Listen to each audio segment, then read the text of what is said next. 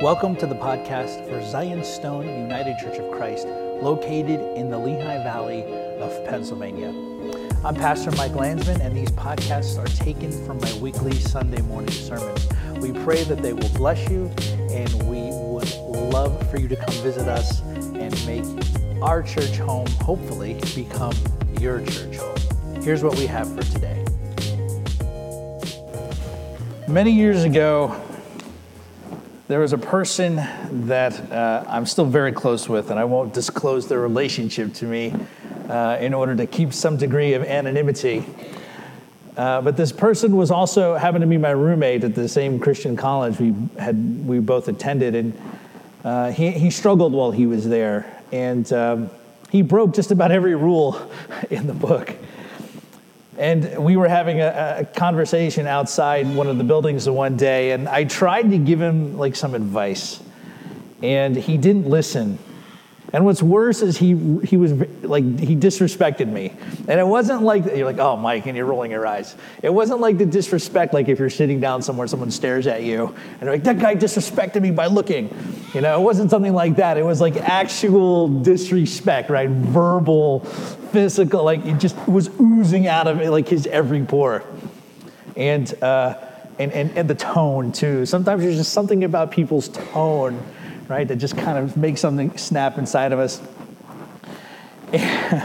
And I snapped a little. Well, not quite snapped. I almost snapped. But it made me so angry, I stepped up to him and I called him out on it. And he had a girl there, too. I think he may have been trying to impress her. And he stepped right back up.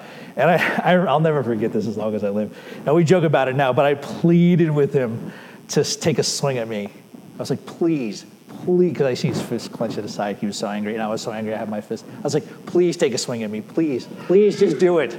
Please take a swing at me. Because I knew if he did take a swing at me, I could justify retaliating. If he took a swing at me, I could justify getting into a fight with him. And fortunately for us both, it didn't come to that. And we left angry. And when we saw each other later, we both apologized to each other, because we were both wrong in that situation. But I was waiting. I was hoping for a chance to retaliate. But I didn't get a chance to. And here's the thing, brothers and sisters. If it did come to that, and if he had swung at me, and if I did retaliate, our relationship would have probably taken a lot longer to patch up. A lot longer. And not only that, we both would have had physical scars and deep emotional scars from the experience. And Jesus' words from the gospel reading, to turn the other cheek, is, the New Testament theologian F.F. Bruce noted, an action that does not come to us naturally. Like even with the kids, right? You even heard them. Well, what would you do if somebody punched you in the stomach? I'd probably punch him back, right? This non-retaliation does not come to us naturally. And we heard that read, in Matthew 5:38-42, and we're doing the hard sayings of Jesus, and he says, you have heard it said, an eye for an eye, tooth for a tooth, but I say to you, do not resist the one who is evil. If anyone slaps you on the right cheek, turn to him the other also. We're going to focus more on this one than the other two passages here. So Jesus quotes from Exodus, right? This eye for an eye, this tooth for a tooth. The technical name for this, if you want to impress your friends at a party, if you're standing in line at Target and somebody asks you, hey, the eye for an eye and a tooth for the tooth, what's that called? You can say that's called the lex talionis. Eye for an eye, tooth for a tooth. It's restated in Leviticus and also in Deuteronomy. In Exodus, Leviticus, and Deuteronomy, we know these are part of the Torah, the law given to Israel by God in order to lay out rules and conduct for life, meant to differentiate them from the other nations as well as to manage sin. We miss this sometimes because Jesus is saying the law of Moses says this, but I say do this instead. And notice what he tells them to do isn't actually contrary to the law, right? If he would have said to you, the law says an eye for an eye, tooth for a tooth. If he would have said what I say to you, 2 eyes for an eye, 2 teeth for a teeth, that would have been beyond the law, right? That would have been contrary to the law, but he goes in a completely different direction. And sometimes when we approach the law in the Torah, These laws are often painted as nonsensical and stupid. And I can't remember how many times I've heard it or seen it in conversations, whether in person or online. Someone saying, oh, the Bible says that. Well, doesn't the Bible say not to eat shellfish or wear clothes made out of different cloth? And then they step back like they just dropped the bomb and they're going to drop the mic and walk off. And the Bible does say those things. But what's never mentioned is why those particular laws say what they say. There's not a lot of contextual wrestling with those passages to understand how they were understood, because only once you do that can you do the harder work of asking how we would apply that now. And it may sound violent to us, brothers and sisters. It might sound unfair, an eye for an eye, a tooth for a tooth. That sounds pretty violent. What a bunch of barbarians. However, most commentators, most scholars looking at these texts, they note that these laws were meant to limit vengeance. Have you ever heard of the Hatfield and the McCoys in American history, right? The Hatfield and the McCoys. It was these two families, right? These two families. And it was, if you go and you read their history, it was just one thing after another where one perpetrates violence against the other, and then the other perpetrates violence against the other, and it just keeps building and building and building and building and building until there's just slaughter on both sides. Laws, like what we have here in the Torah, an eye for an eye and a tooth for a tooth, they were designed to function as rules that limit vengeance, right? It was to make sure that justice was done and was in proportion to the crime that was committed. And it was designed to prevent further violence between people and families. That's the point of those laws, an eye for an eye and a tooth for a tooth. So commentators also note here that in this light, the words on turning the other cheek in the verses that follow, like giving your tunic when losing your cloak, going 2 miles when coerced instead of 1 mile, which is a reference to Roman soldiers forcing civilians to carry their packs over distances. This turn the other cheek, this is an intensification of the law. And Jesus does this throughout chapter 5 of the Gospel of Matthew here, such as the command to, if you lust after somebody and they're not your spouse, you are committing adultery. It's an intensification of the law. Jesus is saying here, hey, y'all, the law allows for a level of retaliation for an injury or a wrong, but I'm telling you, as my followers, not to retaliate at all. The New Testament scholar Richard Hayes asks the question, who is he referring to here? And he answers that the ones being addressed would be those who are powerless victims of hostile action. And this non-retaliation Jesus is requiring of them is physical. He writes this, Jesus' disciples are to relinquish the tit-for-tat ethic and live in a way that eschews retaliation and defense of self-interest. By doing more than what the oppressor requires, the disciples bear witness to another reality, the kingdom of God, a reality in which peacefulness, service, and generosity are valued above self-defense and personal rights. So, brothers and sisters, what does that mean for us?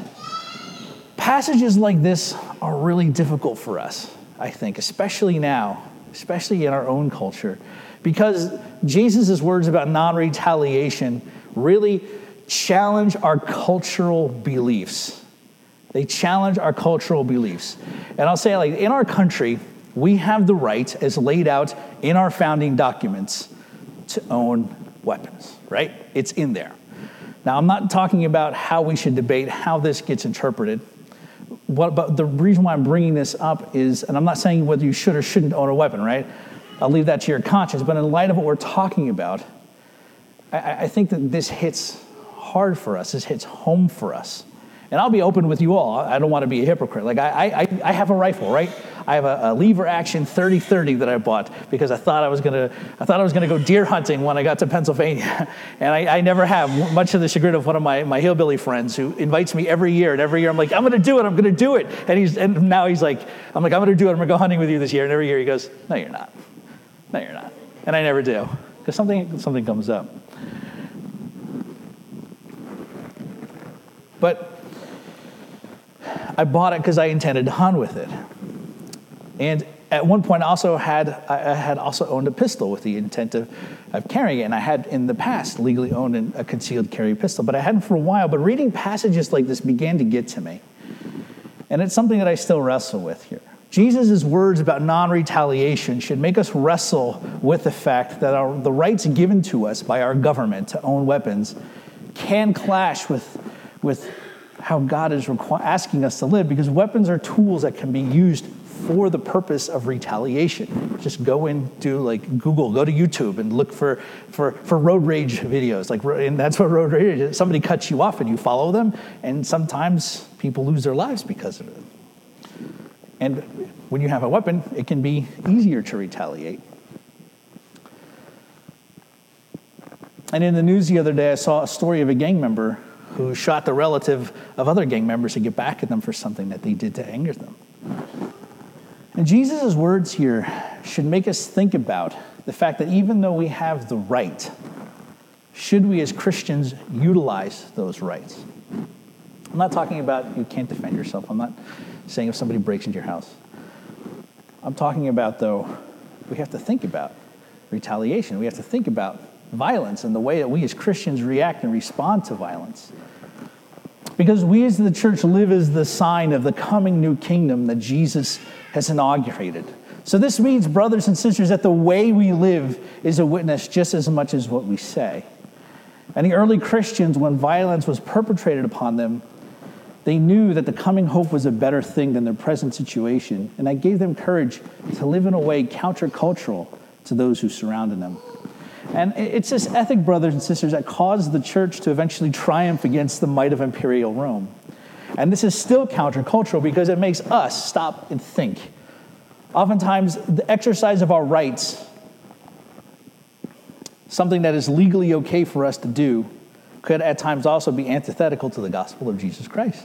This is why following Jesus can be so difficult, because it's not just, we're going to have a baptism today, it's not just a dunk in the baptismal tank or raising your hand to pray the sinner's prayer at a revival meeting. Baptism is the initiation into a new life in Jesus Christ. It is incorporation into his body, the church. It is entrance into the kingdom of God. And brothers and sisters, the kingdom of God has a greater claim on us. It has a greater hold on us than our country. The kingdom of God has a greater claim than whatever country or state or secret club or open club, whether you're a part of a cigar club, right? Or whether you're in a craft beer club or a whiskey club or a Shriner or a Freemason or Daughter of the American Revolution or something like that. The kingdom of God has a greater claim on us than any other kingdom.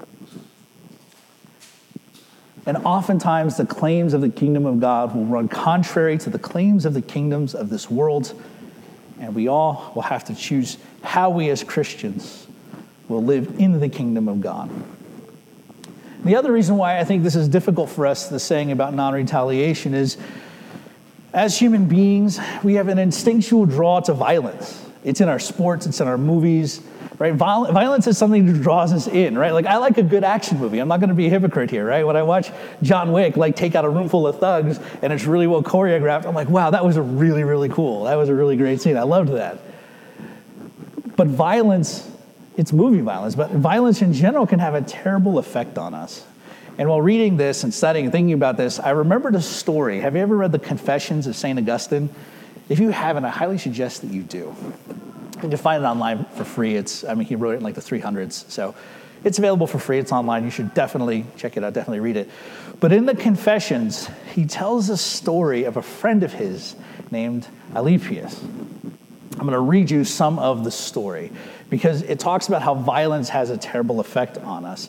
And Alypius was drawn into the gladiatorial games, right? We've seen Gladiator, right? We've seen Russell Crowe kill the tiger and fight all the people in there. We know, right, that this was part of the life of ancient Rome. And so he talks about his friend Alypius. He said, he had gone on to Rome before me to study law, and he was carried away with an incredible passion for the gladiatorial shows. For although he had been utterly opposed to such spectacles and detested them, one day he met by chance a company of his acquaintances and fellow students returning from dinner, and with a friendly violence they drew him, resisting and objectingly, into the amphitheater on a day of those cruel and murderous shows. And he protested to them, "You dragged my body to that place and set me down there. You cannot force me to give my mind or lend my eyes to these shows. Thus I will be absent while present, and so overcome both of you and them." And when they heard this, they dragged him in, probably interested to see whether he could do it, as he said. So when they got to the arena and they had taken the seats that they could get, the whole place became a tumult of inhuman frenzy. But Alypius kept his eyes closed and forbade his mind to roam abroad after such wickedness. Would he had shut his ears also.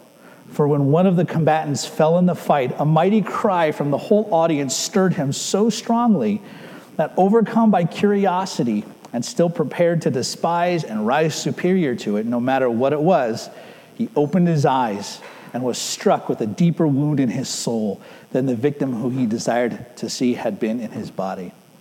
Thus he fell more miserably than the one whose fall had raised that mighty clamor which had entered through his ears and unlocked his eyes to make way for the wounding and beating down of his soul, which was more audacious than truly valiant.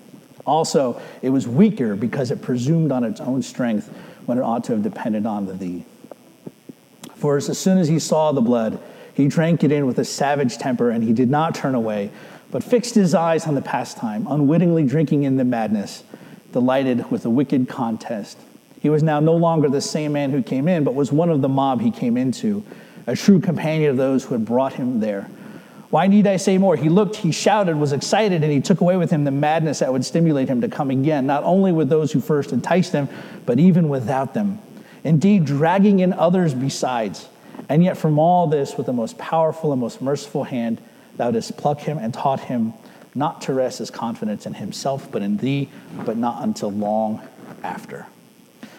It's a very sobering story, brothers and sisters, that we have from the ancient world about how the violence of the gladiatorial games drew in people who would protest that they would never lower themselves or debase themselves to participate in such a thing, right? And it took a long time for the gladiatorial, I believe, I could be wrong, but I believe the gladiatorial games were eventually shut down by Constantine. But it took a long time for that to happen. And brothers and sisters, the reason why I'm talking about this, because violence and retaliation are closely linked together. And violence and the tools of violence, they have hold on us. And the first step to not letting violence take hold on us may be by setting our rights to exercise violence aside. Because in our culture, brothers and sisters, violence is too quickly baptized and Christianized. It is too quickly baptized and Christianized. And so that's why sermons like this are hard to preach, right? That's why sermons like this are very hard to hear, because as Christians, we want to retaliate. We want to strike back. We want to do harm to those who would want to do harm to us. And you know, somebody came once behind me and slapped me on the back of the head. If you want to see me go from affable and friendly to instantly upset, come and slap me in the back of the head as hard as you can. Like I'll get up, I'll kick my seat out, I'll turn around, you know. But the gospel, right? If we are in Christ, right? If you're not in Christ, if you're not a Christian, then just sit back and be like, "Oh, you silly man." Yeah, God bless you. For those of us who are in Christ, right? For those of us who have decided to follow Christ, who Christ has saved, we are required, brothers and sisters, to constantly look at our lives. How are we living our lives? Are we living our lives according to the words of Christ? Or are we living our lives according to how the culture tells us? Because like I said, and like we'll find as we continue to go through all of these sermons that we've been doing, this whole series, these have been really difficult to us because these words of Jesus still strike in our hearts as hard as they did to those in the ancient world. Which should show us that the things that we struggle with maybe aren't that different from the things that they struggled with. And so, brothers and sisters, may we all learn from our Lord Jesus, who for our sake suffered the blows on his face and turned the other cheek, even to the point of the cross, so we could be redeemed. And may he receive all glory and worship and praise together with the Father and the Holy Spirit, now and forever. Amen. Thanks for listening to the podcast for Zion Stone United Church of Christ. We pray that these sermons have been a blessing to you, and we ask that you would help us out if you could. We are in desperate need of some major repairs. If you could go to a GoFundMe we've set up, gofundme.com/Save Zion Stone. If you could go there and donate towards our needs, we would be greatly appreciative of that. Again, thank you so much for listening. I'm Pastor Mike Landsman. If you want to get a hold of me, you can reach out at malandsman@gmail.com or check us out on our Facebook page, Zion Stone UCC, as well as our website, zionstoneucc.com. God bless.